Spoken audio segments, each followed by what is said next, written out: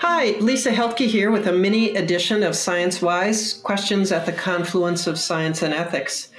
This fall, the Nobel Conference at Gustavus Adolphus College is entitled Big Data Revolution, and it will take place virtually on October 5th and 6th.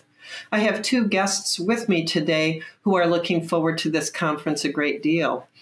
Dr. Kate Knutson is professor of political science at Gustavus, and Knutson has been on the planning committee for the conference, and she's also going to host one of our featured presenters, data scientist Rhema Vaithianathan.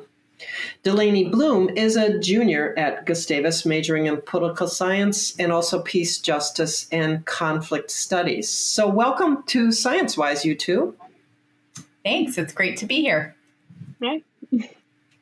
So, Kate, how long have you been, Dr. Knutson, excuse me, how long have you been teaching at Gustavus?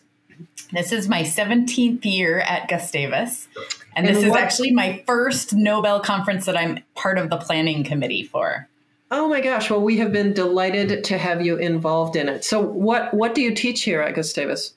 I teach courses in U.S. government and politics, so introductory courses as well as public policy and upper level courses on U.S. Congress and interest groups. Mm-hmm. So what led you to be interested in participating in this Nobel Conference?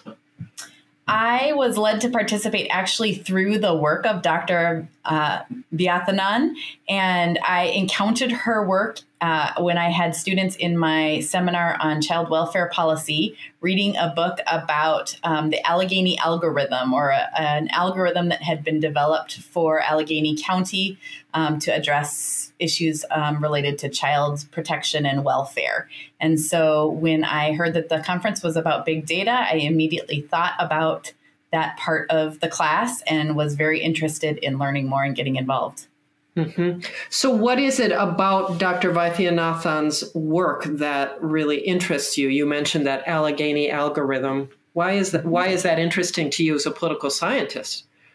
Well, the work that she has done in this area is to think about the question of child protection in the United States, which is really a big resource problem for public policy, where it takes a lot of manpower, person power, to investigate claims of child maltreatment. And the development of algorithms is trying to address this problem and thinking of ways in which you can do a better job. Cities and state and counties can do a better job of using their resources, their scarce resources, to both catch cases of child maltreatment that might slip under the radar and result in a child harm or even death, but also not fall into the biases that exist with human decision making. And in particular, in the child welfare system, there's a lot of biases related to race and class. And so the thing that caught my attention here was the way in which this algorithm was designed to really think explicitly about how to avoid some of the discriminatory aspects of algorithms that exist in some other parts of public policy. And I think that's what really drew me into her research and this topic. Mm-hmm. Thanks. So Delaney, what do you study as a political science and peace, justice, and conflict studies student? What draws you to those topics? So I originally, when I started thinking about colleges, I was like, I'm going to be a STEM student. Like, that's, where the money is. That's what I should do. And then I kind of matured a little bit. And I was like, I really care about helping people. And so I was like, political science. And then my mom was helping me on my college search. And she was like, well, there's schools that offer this thing called peace studies. You should look into that. And now I'm a double major in those two things. Wonderful. Wonderful.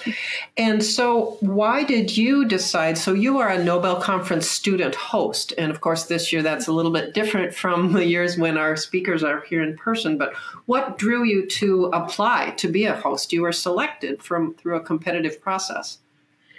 So part of the reason I chose Gustavus was the Nobel Conference. I thought it was really cool. I was really captivated by it.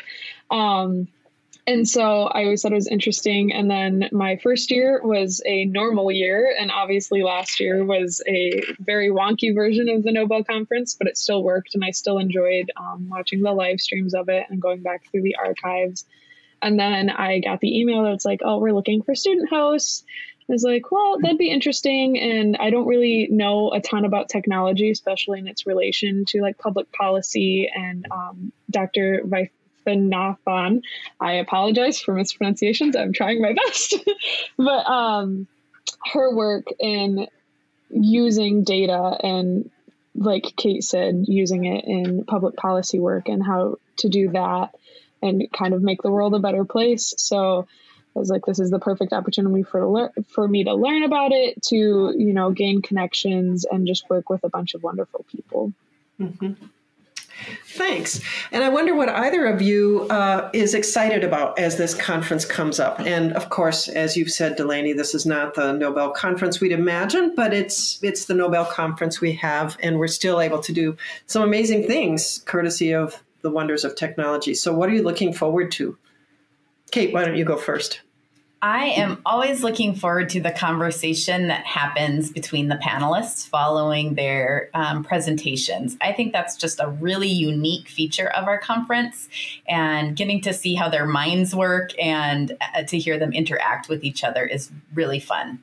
Mm-hmm. And just so you all know out there in podcast land, those discussions will be happening live this year 4 times during the conference at the end of each morning and afternoon. And Delaney, what about you? What are you looking forward to? I definitely agree with Kate. The panel part of Nobel is always interesting because, you know, their lectures and like speeches are scripted, obviously. And so hearing these extremely smart and just amazing people talk with each other about issues that relate in different ways to what they're talking about is so interesting. I'm also excited for the other speakers because, like I said, data is not my, you know, strong suit. I'm very much a social science person, even though I thought STEM was going to be my whole career. So listening to like the other speakers talk about things that I don't have a lot of knowledge of will be really interesting. Mm-hmm. Great. Well, thanks both for joining me today. And just a reminder that the Nobel Conference is October 5th and 6th. And you can find access to the conference by going to the Gustavus homepage and clicking on the Nobel Conference link. The conference is live streamed and it will also be archived. There's no cost and you don't have to pre-register in order to participate. So thanks very much. Hope to see you at Nobel. Science-wise, Questions at the Confluence of Science and Ethics is produced in conjunction with the Nobel Conference at Gustavus Adolphus College. Podcast engineer is Gustavus alumnus Will Clark.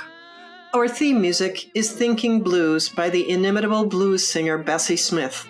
And I'm your host, Lisa Heldke, Professor of Philosophy and Director of the Nobel Conference. Thanks for joining us.